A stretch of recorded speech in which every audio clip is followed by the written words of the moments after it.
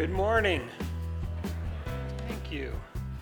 Before we look into God's Word, I do want to take a moment to thank the church for their generous, gracious welcoming of Linda and I into this church and into your community.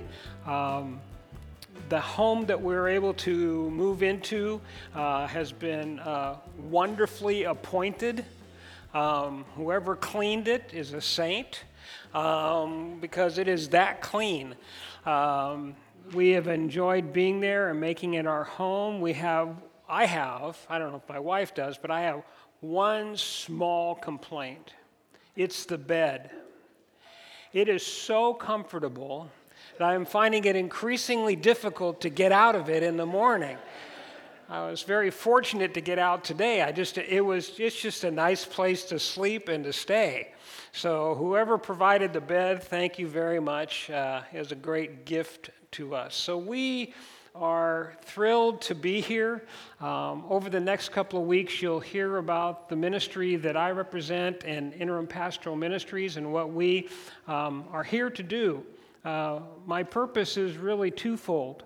One is to the point that you will allow me to be your shepherd, to bring to you the Word of God, and to minister unto your needs when you have them. We are available here for you to fill in for a period of time that role of pastor. And we hope that you will avail yourself of it, that we will have a good time together in studying God's Word and getting to know each other, to praying with you.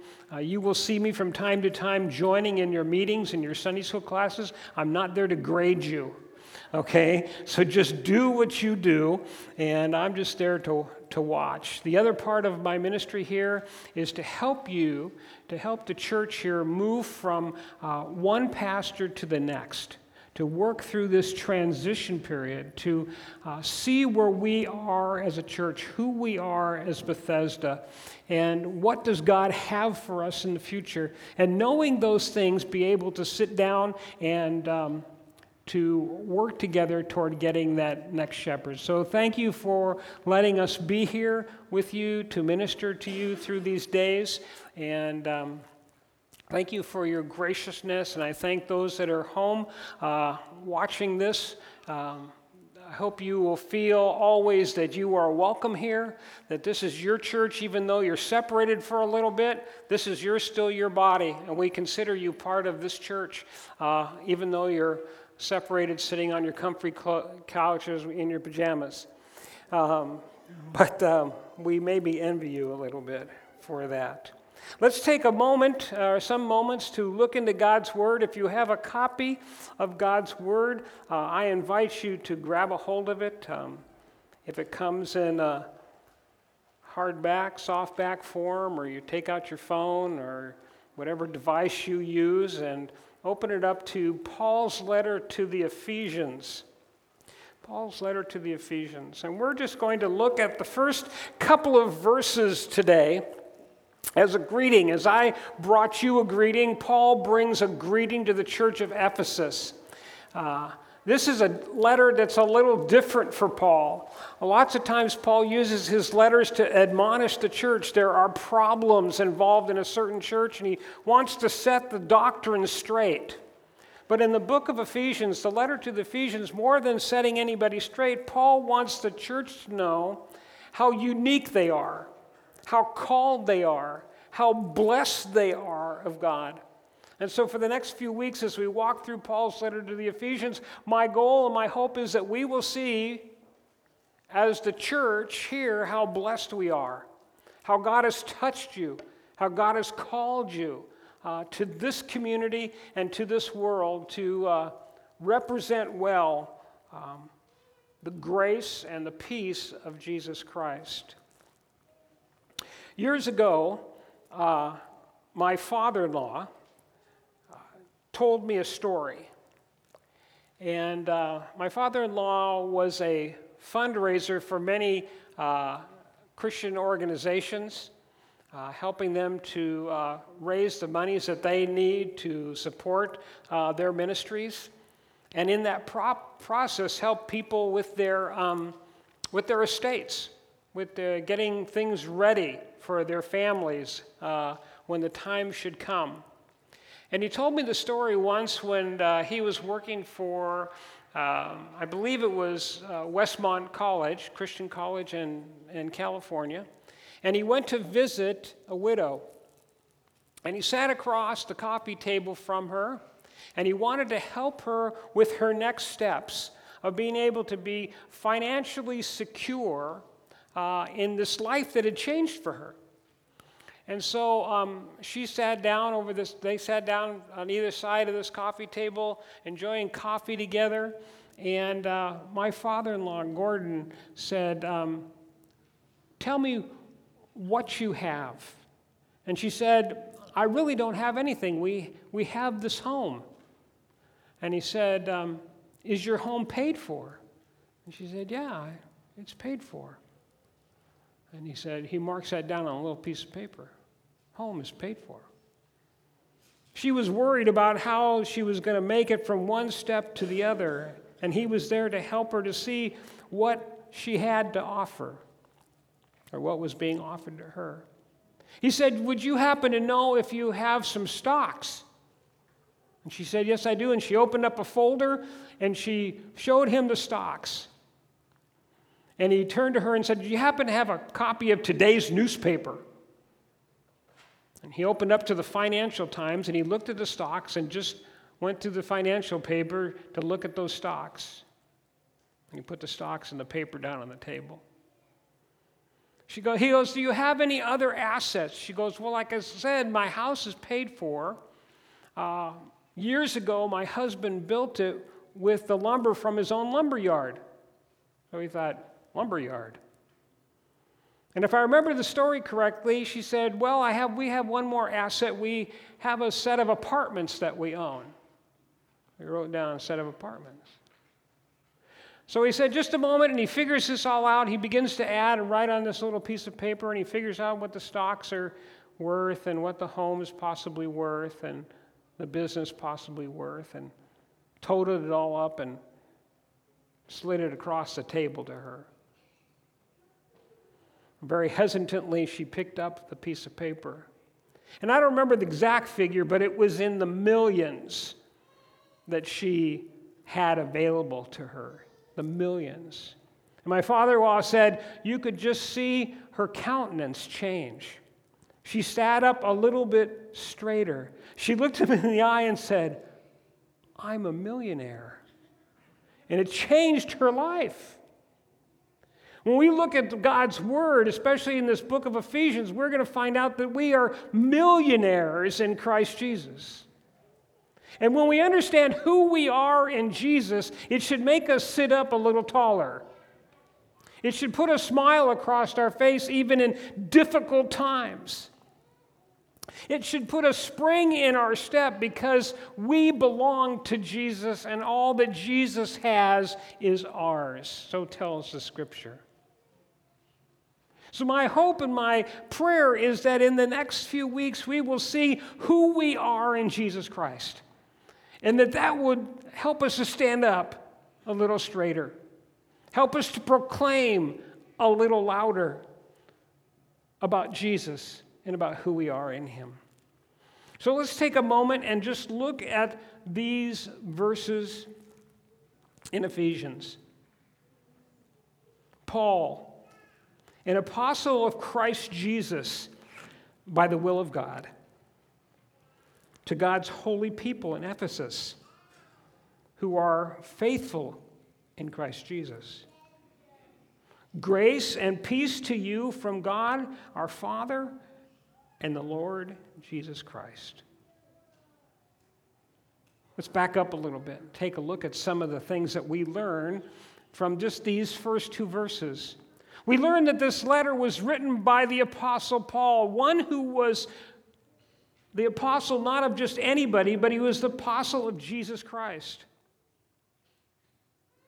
Jesus who died on the cross for our sins, as we sang about this morning.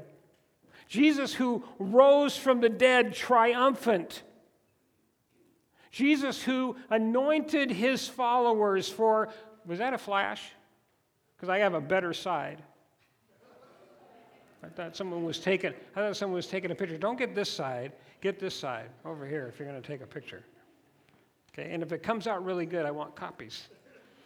So, no. So he was an apostle of Jesus Christ, one who had died and rose again, one who had anointed his church and anoints Paul as well. He says he's an apostle of Jesus Christ by the will of God. We talk about, Pastor Rick today told us that Anthony and I have been called to ministry.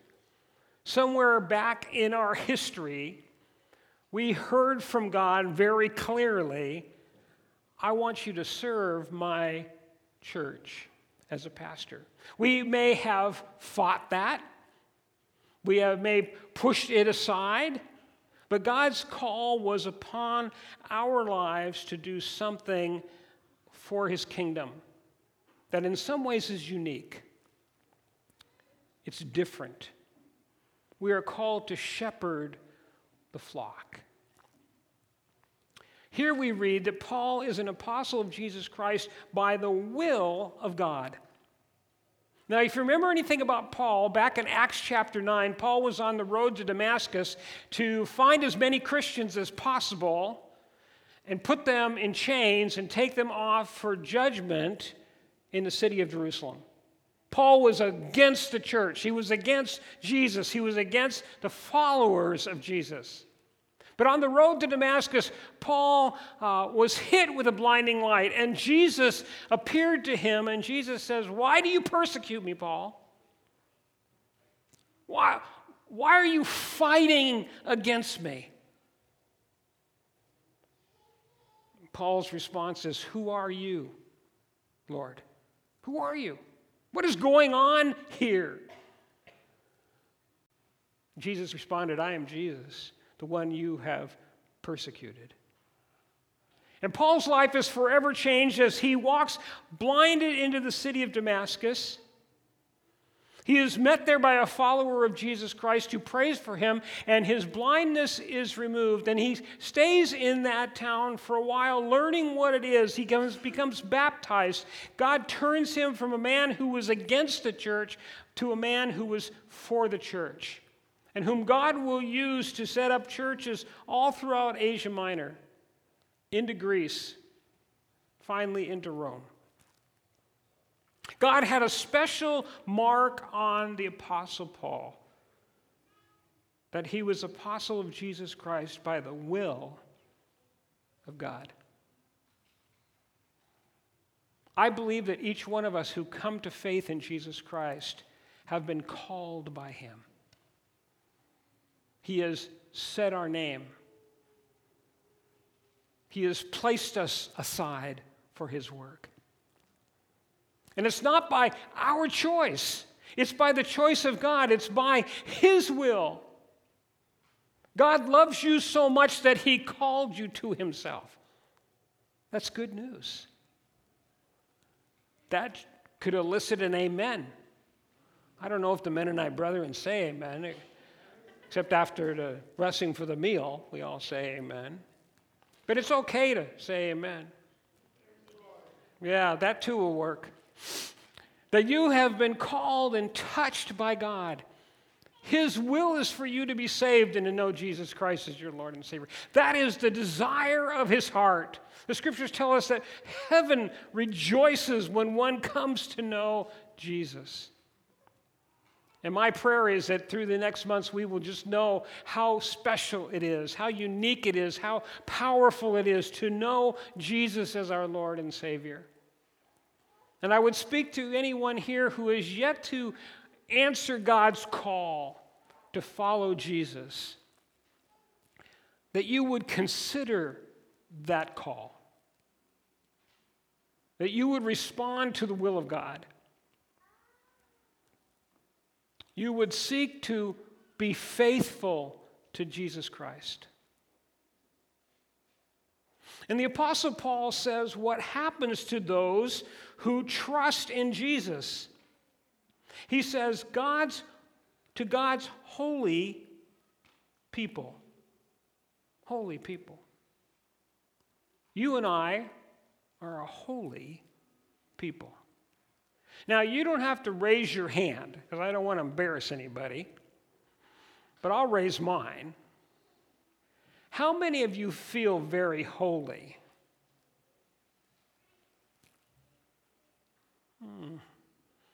Yeah, just what I thought. Not many hands raised. You know, when I looked in the mirror this morning, I didn't look at me and said, man, you are one holy guy. You follow Jesus lockstep. You do all the things that you are supposed to do. You never sin. You never think evil of a person. You never have a word of gossip. You never lust or hoard. Now, it's hard to believe that this being a holy people applies to us. But what is taking place here is not so much our moral standing, but being called out to be set apart. When something was holy, it was set apart for a special work. The tools and the basins and the utensils in the temple were called holy, not because they were morally right, but because they were set aside for a special use in the temple, and they weren't to be used anywhere else. God has set aside us in Christ Jesus to be a holy people. Now, that doesn't mean that we can be immoral. I'm not giving you license to do that. You can't say, Pastor Randy said, my holiness is only being set apart so I can do whatever I want after that. No. We are called to be morally pure. We are called to live like Jesus. We are called to be created and to bear well the image of God. But we are a set-apart people. Now, Paul says these set-apart people to whom he was specifically writing are a people or a church in Ephesus. You can read for yourself in Acts chapter 19 and Acts chapter 20 about Paul coming to Ephesus. Ephesus was a great city, situated on the coast of Asia Minor, today's Turkey. It was a city of great commerce, a city of great wealth, a city that hosted all sorts of statues to various gods, the chief one being Artemis. Or if you're a Roman, you would know that god by the name Diana. Artemis, Diana, was the god of, and I have a hard time putting this together. See if you can follow with me this one. She's the god of animals and the god of the hunt. Now, if I think I had a god, if I was an animal and I would have a god who is caring for me, I wouldn't want her to be the god of the hunt either, because the hunt puts me on the wrong side of the arrow, right? But she is the god of the hunt. She is the god of the animals, and some would even say she's the god of fertility, and she was the great god to be worshipped in Ephesus. And if you read through the story of Acts, and I encourage you to do that, we read that there became a problem, a tension between the Apostle Paul and what he was teaching and the young church there and those who served the god of Artemis or Diana. And it doesn't go well for the Apostle Paul. But the church grows. The church is unique and special. The church, as we read here, are faithful in Christ Jesus. They don't waver back and forth. They have their minds and their hearts set on Jesus, and they're going to follow him and serve him, not the God of the past, not of the God of their ancestors, but Jesus Christ. The Apostle Paul, over a period of time, will spend upwards to 3 years in Ephesus, planting this church, loving this church, caring for this church. And Linda, and my desire is over the next months, however long this process takes, is to love you, to serve you, to see you grow in Jesus Christ, to see you remain faithful. We feel very much, Linda and I feel very much loved on already, and we've only been here since Wednesday. And we'd like to return that to you as well. The faithful in Christ Jesus that remain in him. Apostle Paul in verse 2 goes on to say, grace and peace to you from God our Father and the Lord Jesus Christ. I heard somebody once say, a Bible teacher of mine, that grace always comes before peace. That God has to offer to us his grace, his favor, his gift of Jesus Christ, our Lord and our Savior, who paid the price for our sins. He offers us that grace. We receive that grace, that undue favor, and because of that, we have peace. We have peace with God, as they say in Philippians, and we have the peace of God.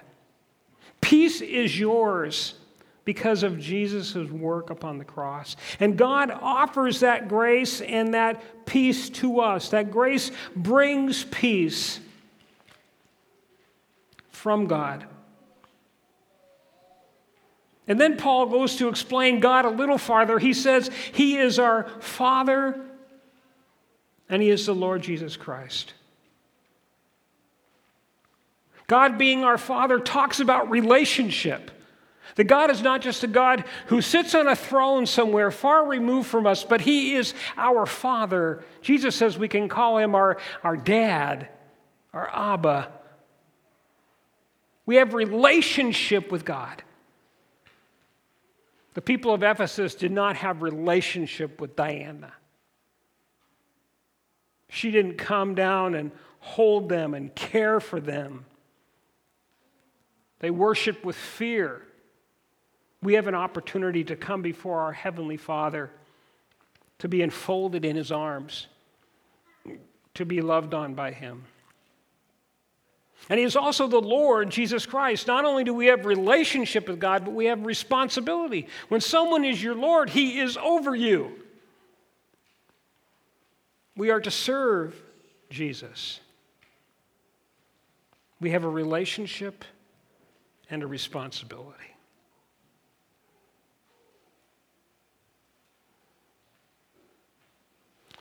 So what do we remember? What do we take home with us? What do we do to live through on the street this week?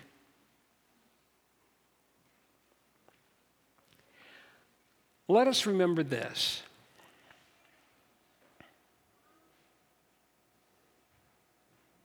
That God is crazy in love with you. He has his eye upon you. He has his heart turned toward you.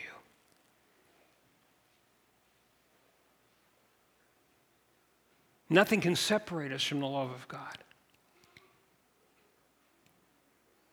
When you walk this week, when you live this week, when you eat this week, when you serve this week, when you converse with one another this week, when you pray this week, hold your head a little bit higher.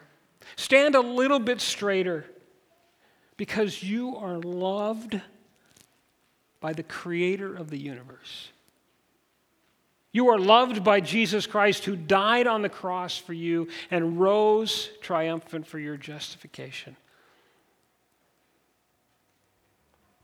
Let's remember the love of God this week and how much he desperately loves you.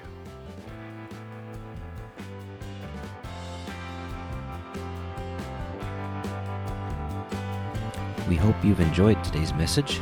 If you would like to know more about Bethesda Church, you can check us out on the web by going to our website, which is BethesdaMB.org.